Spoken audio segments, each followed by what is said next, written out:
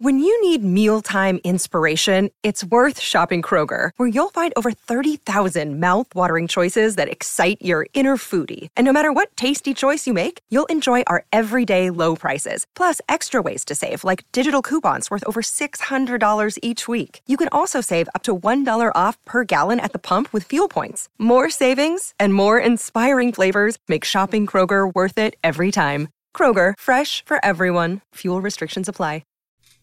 Welcome back, Cracked fans, to another edition of the Cracked Interviews podcast. I'm your host, Alex Gruskin. On today's show, we continue our College Contenders series, speaking with the head coaches of our top 10 men's and women's teams entering the 2022 college tennis season. On today's episode in particular, you're going to hear my conversation with Stanford men's tennis head coach Paul Goldstein. On today's episode, Coach Goldstein reflects on what was certainly a fascinating 2021 season for Stanford. He discusses the strengths of his team's roster entering the new year, offers his thoughts, some of the biggest discussions happening in college tennis right now, and so much more. It is a fantastic episode that I am certain all of you listeners are going to enjoy. Of course, if you'd like to learn more about this Stanford team, you can head on over to our website, crackrackets.com, where Matt Stakowiak has written about the Cardinal. Of course, on our Great Shot podcast feed, Matt joins Chris Halioris and myself to offer our thoughts on preseason number 7 Stanford. You can go watch more about them as well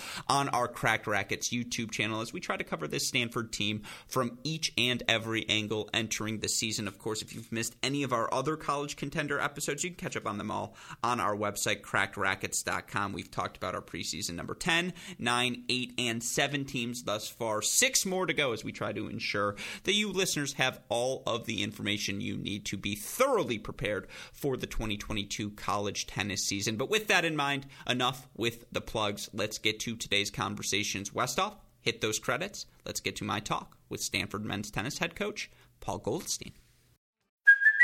Hey, it's Kaylee Cuoco for Priceline. Ready to go to your happy place for a happy price? Well, why didn't you say so? Just download the Priceline app right now and save up to 60% on hotels. So whether it's Cousin Kevin's Kazoo Concert in Kansas City, go Kevin, or Becky's Bachelorette Bash in Bermuda, you never have to miss a trip ever again. So download the Priceline app today. Your savings are waiting. Go to your happy place for a happy price. Go to your happy price, Priceline. The man that sings try the amazing Mr. Please himself. But right now it's star time. Joining us on the podcast once again today is a returning champion here to our Crack Racket shows. Of course, you may know him best as a multi-time Kalamazoo champion, former All-American player at Stanford, top 100 singles and doubles professional. Of course, now we know him as the head coach of the Stanford men's tennis team. Welcome back to the show, Coach Paul Goldstein. Coach, how are you doing today? I'm doing great, Alex. Thanks so much for having me, and thanks for everything you do for college tennis. Oh, it is a pleasure to have you on the show. And obviously, I want to talk about your team. I want to talk about looking forward towards 2022. But first things first, I have to ask, because you are someone who has experienced success at every level of tennis, juniors, college, professional. I'm curious what it was about college tennis that drew you back to Stanford as the head coach. Well, in all my experiences of playing tennis, starting at the time I was 10, and I was fortunate, through my time on playing professionally to compete at some of the finest venues in the world and playing some of the biggest tournaments in the world. But my fondest memories on a tennis court were playing college tennis with my teammates, my friends, get just that sense of showing up on campus in September at the beginning of the year and establishing some common goals with one another and working together throughout the course of the year, even in your finest years, having ups and downs throughout the course of that year and facing adversity. And then we were really fortunate during my time in college as a player to experience some success. And so at the end of the year, to accomplish the goal that you set out at the beginning of the year was just extraordinary. And doing that with the guys who became your best friends, who were your best friends throughout the course of the year, and doing that together was just sort of a seminal experience in my life. And so when the opportunity arose 8 years ago now, almost, to sort of return to the place that, was really special to me and be a caretaker for the program, it felt kind of once in a lifetime. It was either going to happen then or never at all. And so I feel fortunate. Yeah, no, it's great to have had you back. And with all of that said, you talk about that adversity and teammates dealing with it together and playing through those mistakes, bonding as a team throughout the course of the year. With that theme in mind, how difficult was last offseason for you, for your roster, considering, your guys aren't able to get onto the court in the spring until really February. You're not able to play a dual match till March. How frustrating was that for everyone? It was just challenging. I think we all, in every walk of life, have had challenges and continue to experience challenges with COVID. And certainly when it was happening at the beginning, everyone's going through it for the first time and struggling through it. I think everyone had challenges. We had some unique challenges ourselves, as you mentioned.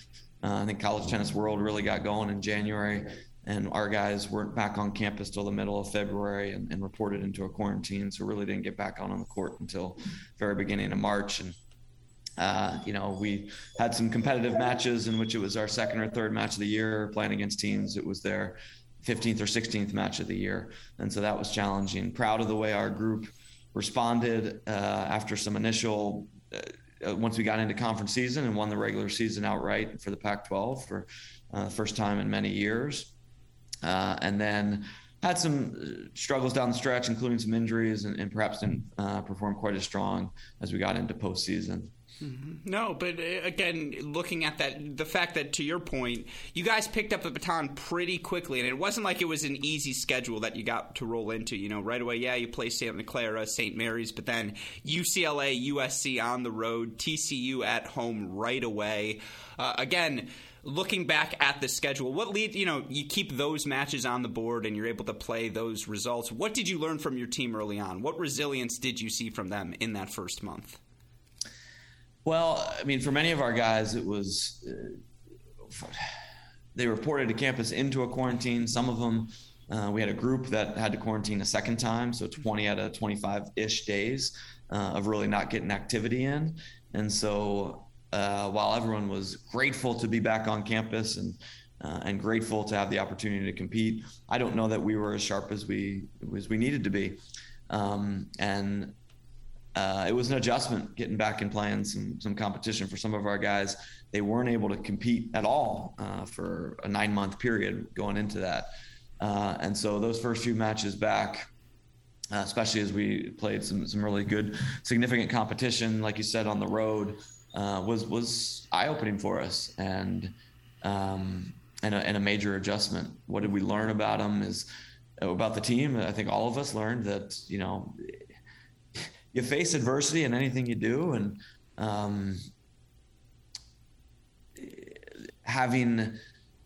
starting the season so late, I mean, there was people were worried about things that, our guys, myself included to a certain extent, worried about things we can't control, which includes like rankings, and saw ourselves ranked outside the top 100 because we hadn't played any matches, and trying to not think too much about that, not concern yourself too much about that, and focus on the things that you can control. And we had plenty of significant matches upcoming that would give us a chance to get right back into it, and had a stretch at home in conference season in which we won some really close matches, which were really exciting for us as a team and made for a really good regular season.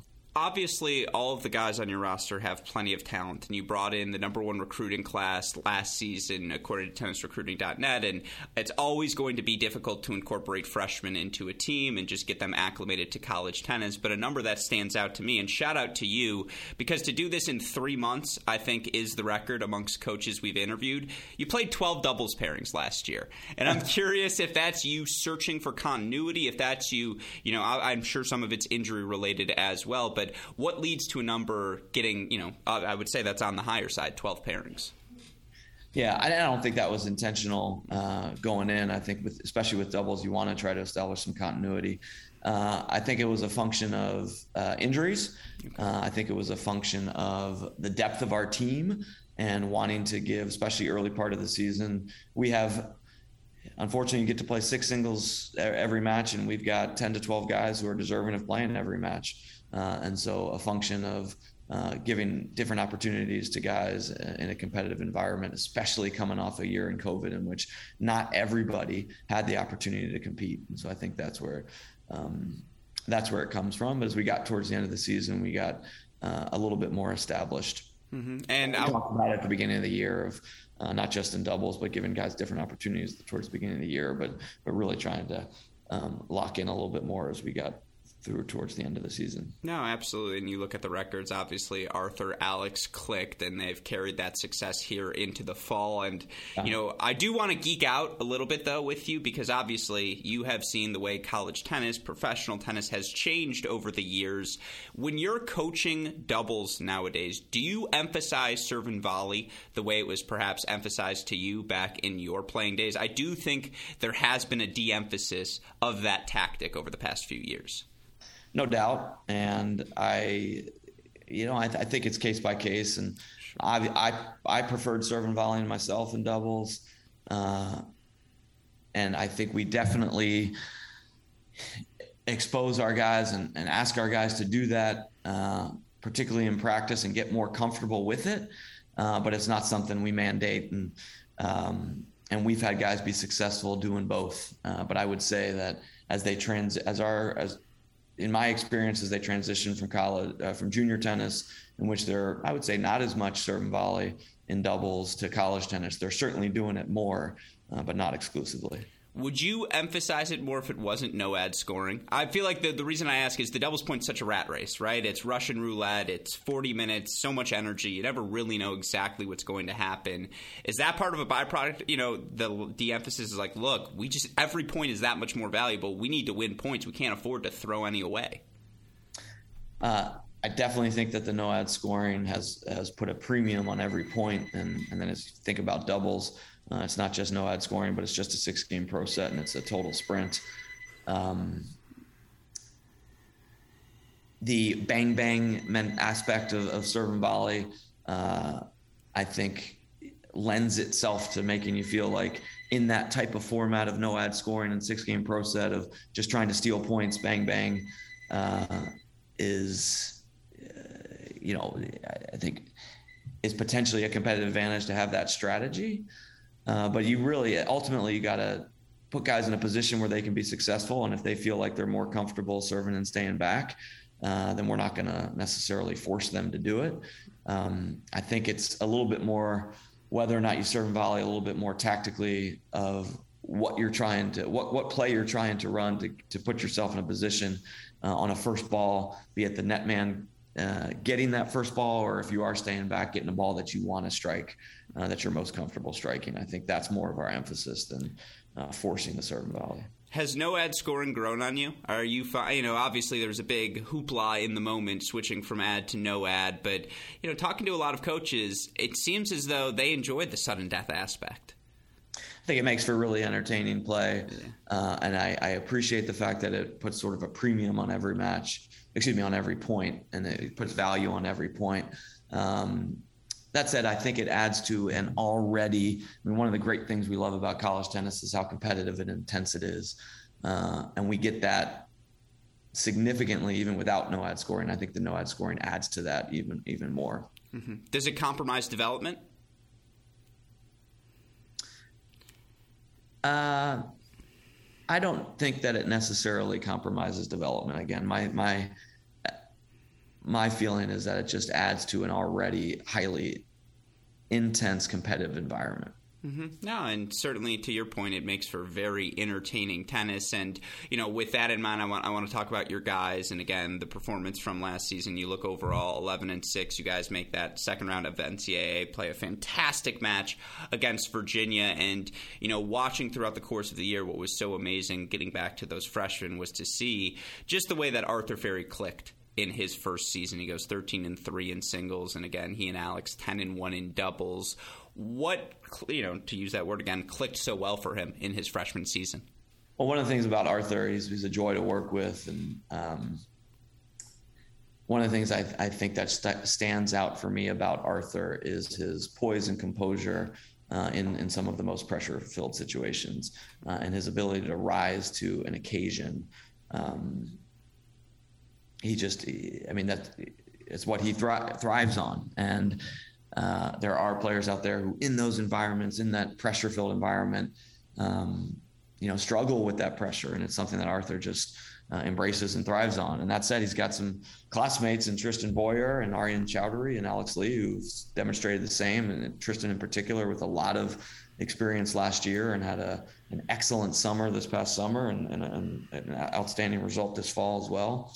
And so that class has been strong for us, and very hopeful and optimistic and confident about the class's ability to perform this coming year as well. Watching Arthur play, it does feel like athletically there's nothing on a tennis court he can't do. And just the older he gets, the more he figures out what's plan A, what's plan B. I could not agree more. It feels like a big season's ahead of him. You mentioned Tristan. And I know I warned you beforehand, if you're going to swear at me on this podcast, this might be the question that you do it. But obviously for Tristan, the way the season ended for him at Virginia, he has that match in his hands and it slips away from him. But you mentioned it. He has an incredible summer, incredible fall. It's not as simple as, causation, correlation here, but for him, what is to end that season on that note, that's got to light a fire in that belly, right? And I feel like when you're looking at this Stanford team, a big season from TB feels very much in the cards. We're hoping on it. We're banking on it. He's had, as I mentioned, his summer was outstanding, some tremendous results. Went on, I think, a 12-match winning streak and heading into the fall, and one outstanding result this fall as well at a tournament outside of college tennis. And you talked about the match last year. He was up 5-1 in the third in the last match and didn't quite get it done. I think he learned a lot from that. One of the things that I really admire about Tristan is his ability to sort of maintain the proper perspective and sort of move on. And that was a disappointment for him. But there is nobody in college tennis who works as hard as Tristan and who cares as much as he does and wants it as badly as he does. And I think he can learn from that experience. And clearly he did and had outstanding results in the months following that. And, that was, unfortunate, but we haven't thought about that match in some time since you brought it up, frankly.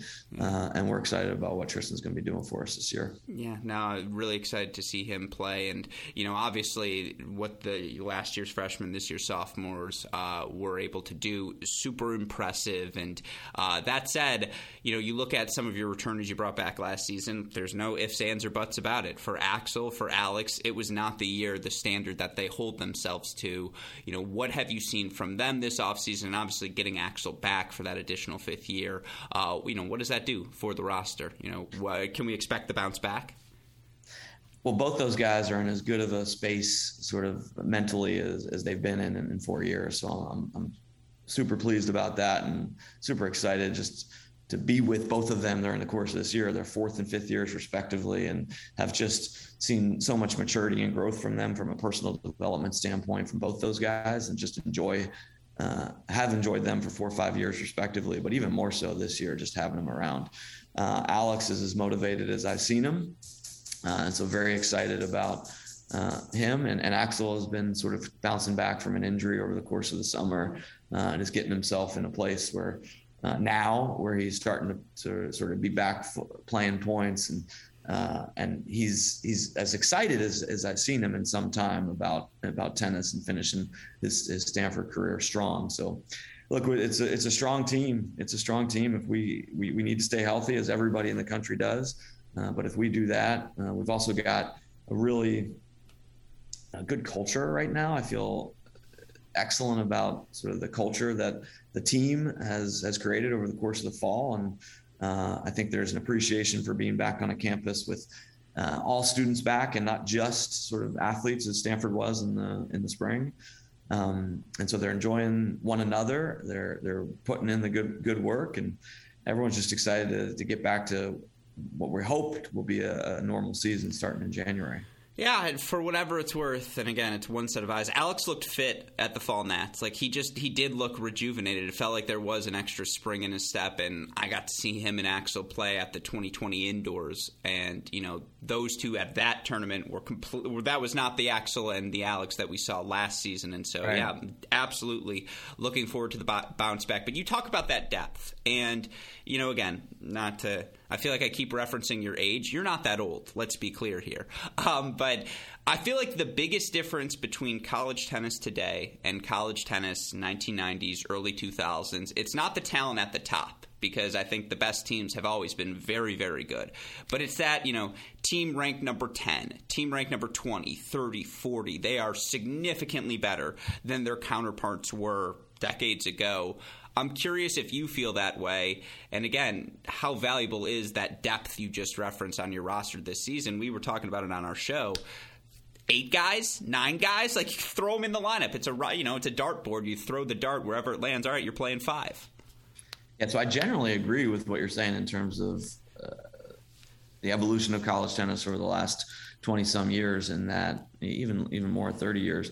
You talk about 10, 20, 30, I mean, mid-majors, 50. There's quality play at so many different spots in the lineup, at so many different conferences, at so many different places in the country. So the quality of depth in collegiate tennis, I think the quality of depth in junior tennis, I think has increased, and that's a big change. I also agree that there's not maybe as much of a gap in the distinctive talent at the top, but significant more quality of depth. I think that's technology. I think that's training, are some of the reasons why that is the case. Mm-hmm. So I agree with that assessment.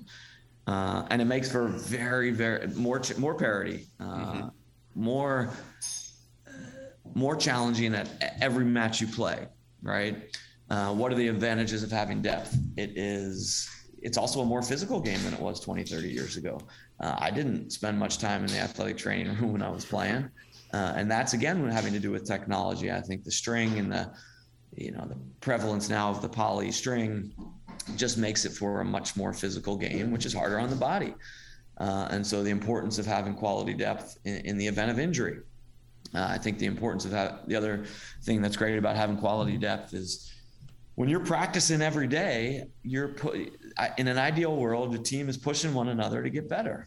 And that's what it's all about. And I mean, the analogy I'd use is some of the most successful sort of American tennis players we've had, any country for that matter, have occurred when peers, people who grew up with one another, pushed each other to get better, right? Courier, maybe not McEnroe, the same age. Courier, Chang, Agassi, those guys grew up playing each other in the juniors. Chang goes and wins the French in '89. Courier's like, I've been playing that guy, for years. If he can do it, I can do it. And then he goes and wins the French Open. Pete wins the U.S. Open. Those guys can do it, I can do it. And so you're pushing one another to get better, and that's on a broader scale and in a smaller, more acute scale. That should happen in an ideal world in a college tennis environment on a team. So I think that is when you see the most amount of success. I think that is when you see the best growth and development.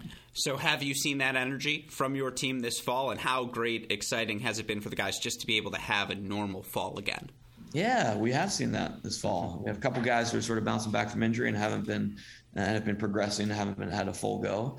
But other than that, yeah, we have.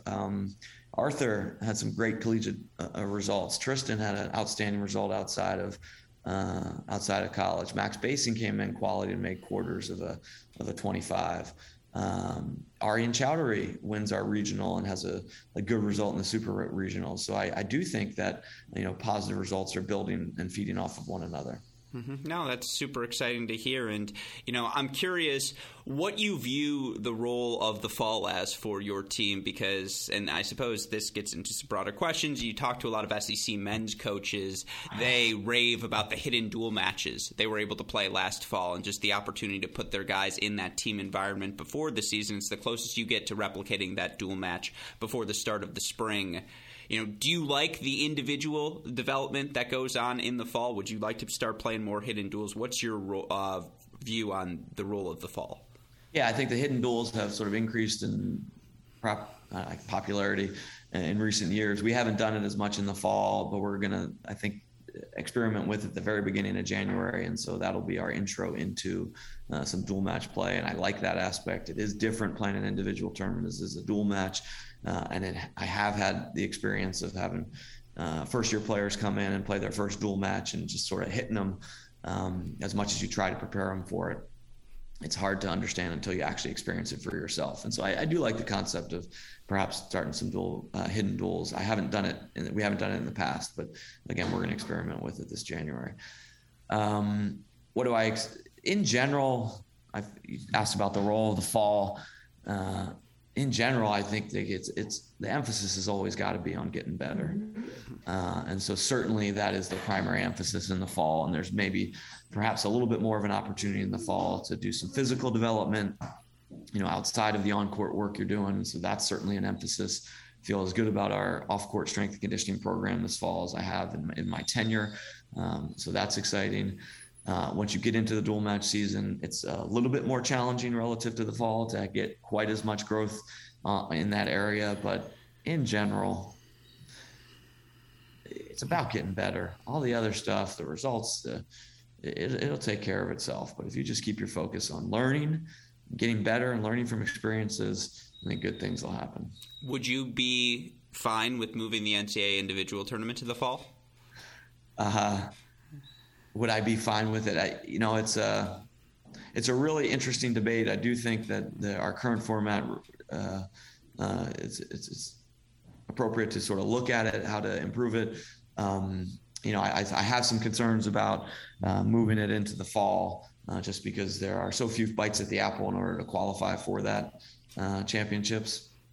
And so I would say I am still sort of TBD and still needs to be looked at from my perspective. It's fair. Well, I've got some points, I suppose, to throw your way. And you referenced this earlier, the concerns with the rankings. And obviously, ranking issues were magnified last season. Big Ten wasn't allowed to play outside of conference. We didn't have a full set of fall results to help, set the rankings individually as well. To me, and I'm going to editorialize here a little bit, I hope that's all right, but the idea of the NCAA individual tournament being played the second week of the U.S. Open, that should be the dream. That should be the aspiration, figuring out how to make that a possibility, because it would be the ultimate platform for college tennis. And I think one of the ways you go about doing that is just creating a 12-month rolling ranking system. As soon as seniors graduate, that's when you pull them out of the ranking. And I know playing a fall NCAA tournament, would any athletic department sponsor a senior to come back and play one tournament that next fall after they graduate? Probably not. But I do think a rolling ranking system, I just don't know why we reset at the end of each season. Do you put any value in these December rankings? Not really. So that's a really interesting concept. I hadn't heard that for college tennis before, and appreciate you raising that. And there are aspects of that I totally agree with and make a ton of sense. And it's consistent with the nature of tennis being a 12-month sport, 365 sport. It's consistent with, I think what I understand from that, maybe not, but you get results that aren't necessarily ITA sanctioned tournaments that contribute to your 12-month rolling ranking. And I think that would be very appropriate. Obviously, there's some in-the-weeds things you'd have to look at in terms of the number of competition and practice days you can get for college tennis. So I don't know how that would fit into it. But conceptually, a 12-month ranking rolling system that takes into account all results, no matter where played, is something I would like us to get towards, yes. Yeah, and I know I'm throwing these at you impromptu, and I'm sure you would have liked some preparation, but you mentioned it there, incorporating professional results, because I think the two schools of thought are, A, do we want the rankings to be an accurate reflection of who the best players are in college tennis? To do that, why not factor in UTR? Why not factor in pro results? On the flip side, are the rankings supposed to be a reflection of the best college players in college? Why do we care what they're doing at a 25K? That's not a college tennis result. Where would you be on those two schools of thought?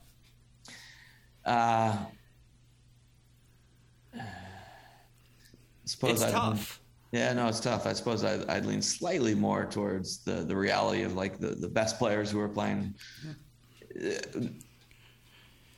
all results being factored into the ranking, I think. So the former of the two that you said. Yeah, no, it would be the most accurate to me. And I think I lean more towards trying to find a system that is the most accurate if possible. I would agree with you there. You also mentioned, again, some of the developmental pieces and the time it takes to develop these athletes. I know it's an NCAA edict, and it's probably going to have to be player-driven for there to ever be a change. But are the 8-hour rule, the 25 competitive dates, is that enough? Is that reflective of the modern demands of professional tennis, of this level of college tennis? How frequently are you put in a position to a player will come up to you and say, "Coach, can you work on my forehand today?" And you're like, "Sorry, you've hit your 4."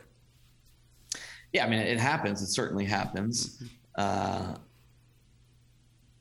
at the same time, it'd be nice on occasion to have a little bit more. Certainly there are pockets of the year where where it'd be even more so. But the 20-hour week within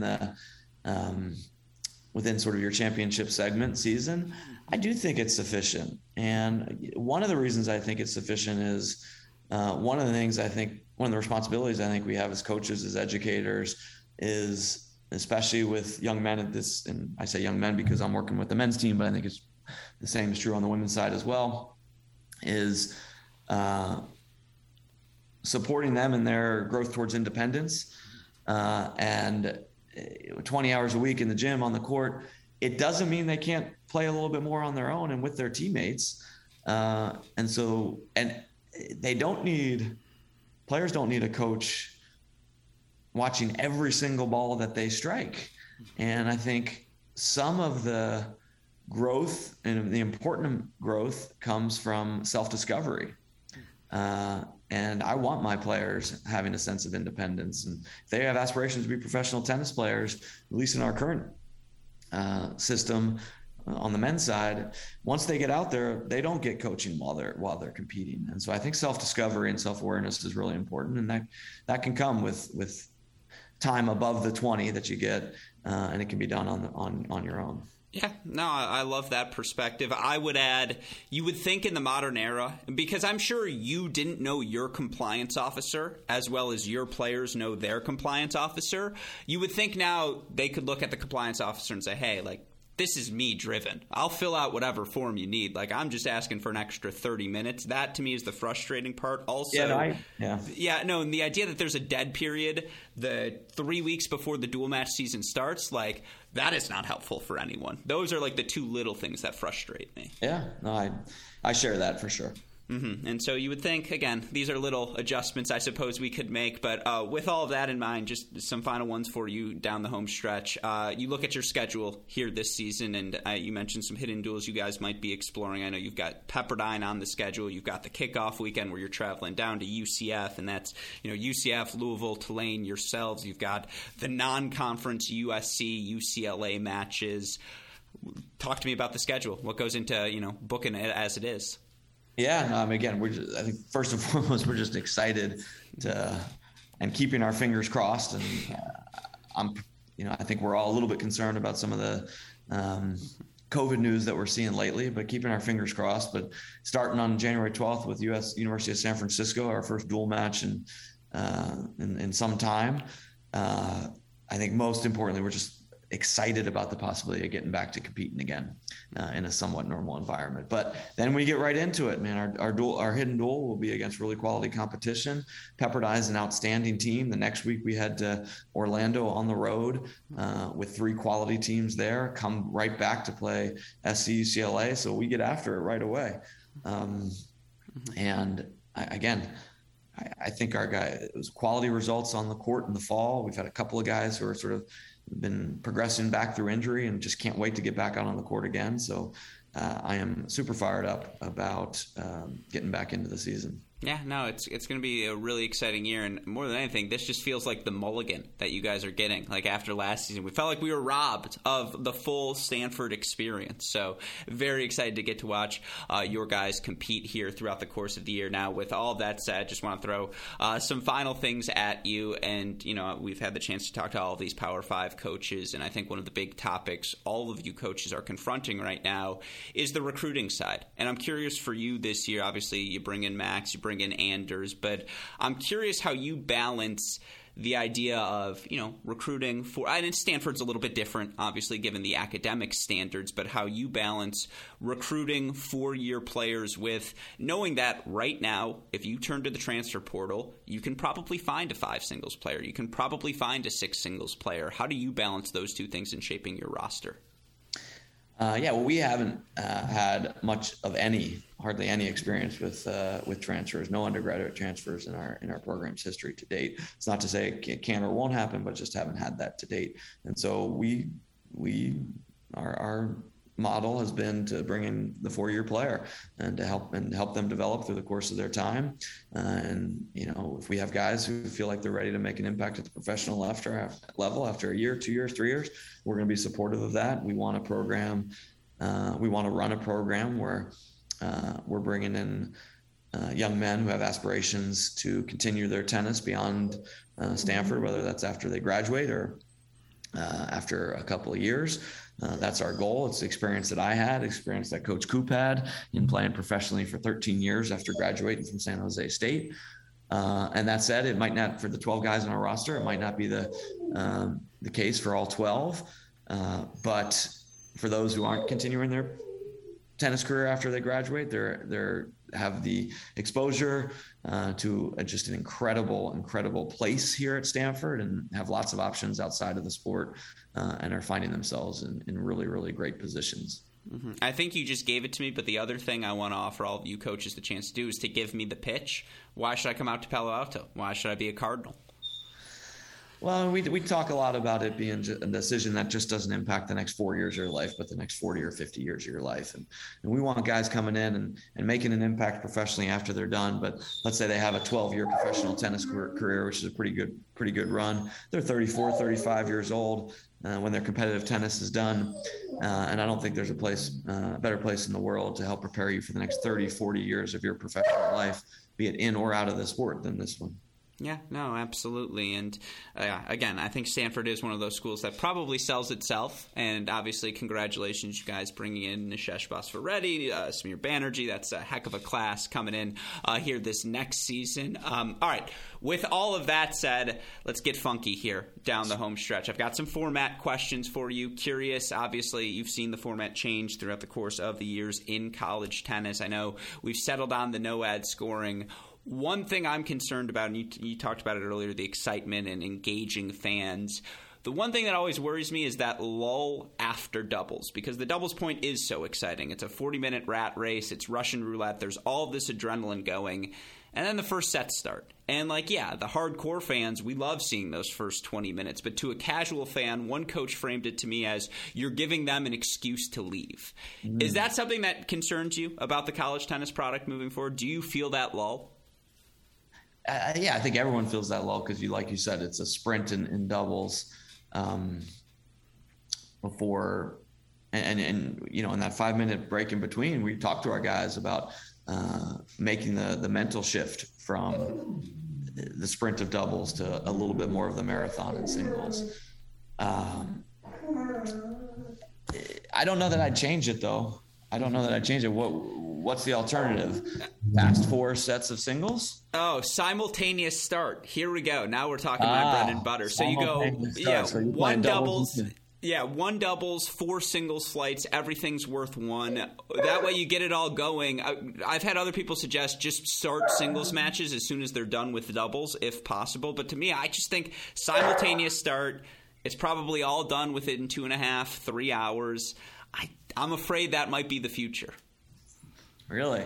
Yeah. Well, it's possible. I think if you go there, then I'd like to go back to some sort of like a deuce plus 2 type thing where you get to a deuce, but then if you get to the third deuce, then maybe it's no ad, but given a little bit more play that way if you get into simultaneous. Yeah, no. What about substitutions? Would you be in favor? How many times have you set a lineup and been like, I wish I could pull that guy? Like, that was a bad call by me. Would you be in favor of substitutions? In the middle of a match? No. Oh, you don't like it? No. It's good. Imagine the focus, the intensity players would have to bring if they know, hey, if I have a bad 15 minutes, I'm getting the yank. Yeah. A little too gimmicky. I've thought about the playing simultaneous before. I haven't thought about the substitution as much here. Yeah, you didn't prepare me for any of that. Yeah. They do it a little bit in team tennis, right? They do. They play it in the World Team Tennis where you can sub one in, one out. So everyone can only play twice. So it'd be like, you only get the one sub, and it's a soccer situation. Once you're subbed out, you're out. So It's not like you can get Ferry going from 2 to 5 to 4, like none of that. But a one sub system, it's interesting. It's interesting. Yeah, these are, again, I have too much time. I know. I need a girlfriend. Too much time on my hand. Very, very clear. All right. With that said, would you take a timeout? If you got, I know we have changeovers, medical timeouts, all these different things, but one 90-second timeout, you can bring all the guys in. I like your substitution better than your timeout. I think there's enough downtime. We don't need to add more. All right, I like that. The last one I would have for you is I think the coin toss is a waste. We can do way better. 1 point, drop and hit, head coach versus head coach. Winner decides the serving arrangements. I'm in. Love it. I would also do rock, paper, scissors just because I want the team meeting where you're like, paper's the 42% play. Like we're throwing paper. I'd go rock, paper, scissors over coin toss also. Both of those are better than the coin toss. I'm with you. I want to see all of you coaches chipping and charging like that because none of you are hitting passes. Let's go. Hit the saber, right? Yeah. Get 1 point. Exactly. Would you like to see the NCAA champ get a wild card regardless of nationality? I think I would, yes. Mm-hmm. It's better for the growth of the game, right? Just to embrace you are the college representative. Yep. Mm-hmm. I would. No. I love to hear all of those things. Well, then, last ones for you. I was talking to Coach Jackson yesterday. He says his Mississippi State team should have beaten you guys in '98. Yes or no? I think we should have beaten us. No, well, what I remember about that, doubles was tight. I thought we had a few guys get off the court quickly to win 4-0, but the matches that were still on the court were pretty tight. And so while the final score line there was 4-0, I do think there were some really competitive matches still going on. He said it was the doubles point, that one slipped away, changed, that they had the doubles point and that they could have tested you had they taken it. Yeah, it would have been certainly competitive, more competitive if they had gotten the doubles for sure. And yeah. I do remember the doubles point being pretty tight. Mm-hmm. But I don't know about should have. It was definitely more competitive than the score line of 4-0. I definitely remember that. Yeah, I like that. Well, the last one for you, because I always like to sneak these in. Give me an Alex Kim at 6 singles story. Like, I just feel like we don't talk enough about that season, about a top 100 player just sitting at 6. Gosh, he didn't even play doubles that year either. Charles Hogler played dubs. He came in and played singles. I think he didn't go undefeated. We lost 2 singles matches that whole year, so our team, over the course of the season, outscored our opponents 173-3 over the course of that season. There were 2 doubles matches, Bob Bryan losing, 2 singles matches, Bob losing, I think, to Stephen Baldus at Georgia. And I'm pretty sure Alex lost at UCLA to Jason Cook. And then we lost a doubles point at Arizona State on the day that Stanford men's basketball was in the Final Four against Kentucky. But Alex played 6, lost only 1 match, but won NCAAs. I think 2 years later was did he get to 105 maybe ATP, beat Yevgeny Kafelnikov at the Australian Open. And I speaking of the Mississippi State match, you'd have to check it, but I want to say my memory serves that it's a competitive doubles point. And Alex, I think, got off the court first in singles against Mississippi State. And just we look over, see that we're up 2-0. I think everyone breathes a little bit easier because of that. So given that you brought up Coach Jackson, I think that's the story I'd share is like I do remember that match. As dominant as that season was, that Mississippi State match in the semis, they were a darn good team. Mm-hmm. And seeing Alex get off the court first at 6 was kind of huge for us. Was he the freshman, though, to the team? Like, it's funny because I've been joking around with some coaches. Give me your program Mount Rushmore, and, like, making the Stanford Mount Rushmore, good luck. Like, I mean, you could make an argument that, yeah, Mike and Bob were excellent, but, like, do they belong on the Mount Rushmore for, not a 4-year you're tenure? taking into account sort of post-Stanford results as well, yes. And those guys were only here 2 years. They won national championships both years. Bob was a Triple Crown winner, so yes, they're on the Mount Rushmore. I think Johnny Mack, of course, is on the Mount Rushmore as well. And, do you sneak yourself or Alex? It's a good race for that final spot. No, I mean, we got guys who got the 4 in the world. Yeah. I think it's John Mack, Mike and Bob, and Coach Gould. Oh, yeah. That's exactly it. You can be the tour guide, like, if you want. You can have inside access. Yeah, I could be. I love it. Well, Coach Goldstein, thank you so much for taking the time to chat today. Obviously, we're all looking forward to seeing your team compete. Oh, my last question. It's always a little sappy. I forgot to sneak this in. One takeaway you would like for college tennis fans when they watch your team play this year? One takeaway for college tennis fans. Well, I guess it's gratitude. I mean, we'd be really grateful to be back playing, to get a full season in. And my hope is that you see a group of guys who play with joy and play with gratitude. Mm-hmm. No, I love to hear that. As a fellow Jewish man, are you the only Jewish male named Paul? Am I only? Maybe. I don't know. So my parents named my little brother Nicholas, but to, like, clarify, they went just a K, no CH. And they were like, they're not going to confuse him for St. Nicholas. I'm like, we got St. Paul Goldstein here. It's an oxymoron. Yeah, I noted. Yeah, there you go. That's the insight you were looking for here today. That's the perfect place to end. Coach Goldstein, happy holidays, obviously, to you and your family. Happy holidays to you and your team. Hope you guys stay safe, stay healthy, and good luck to you all throughout the course of this season. Thanks, Alex. Happy holidays, my friend. Yeah, of course. Take care. Mother's Day is around the corner. Find the perfect gift for the mom in your life with a stunning piece of jewelry from Blue Nile. From timeless pearls to dazzling gemstones, Blue Nile has something she'll adore. Need it fast? Most items can ship overnight. Plus, enjoy guaranteed free shipping and returns. Don't miss our special Mother's Day deals. Save big on the season's most beautiful trends. For a limited time, get up to 50% off by going to BlueNile.com. That's BlueNile.com.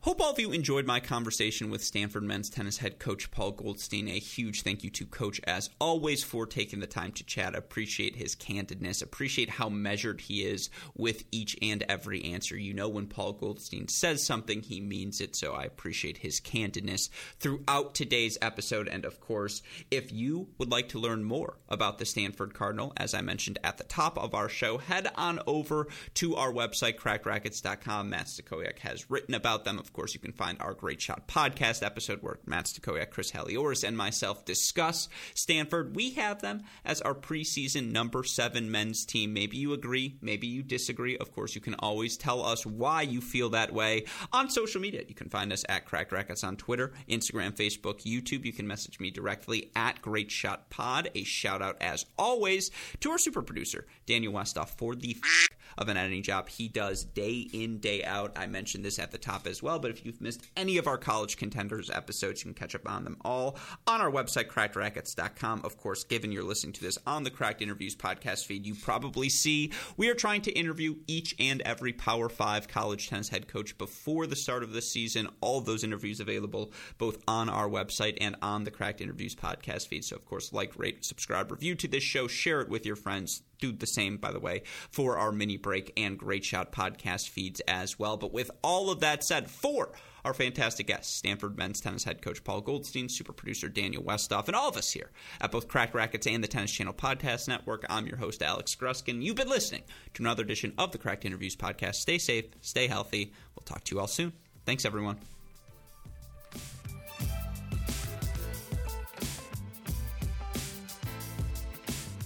Another day is here, and you're ready for it. What to wear? Check. Breakfast, lunch, and dinner? Check. Planning for what's next and how to save for it? That's where Bank of America can help. For your financial to-dos, Bank of America has experts ready to help get you closer to your goals. Get started at one of our local financial centers or 24/7 in our mobile banking app. Find a location near you at bankofamerica.com/talktous. What would you like the power to do? Mobile banking requires downloading the app and is only available for select devices. Message and data rates may apply. Bank of America N.A., member FDIC.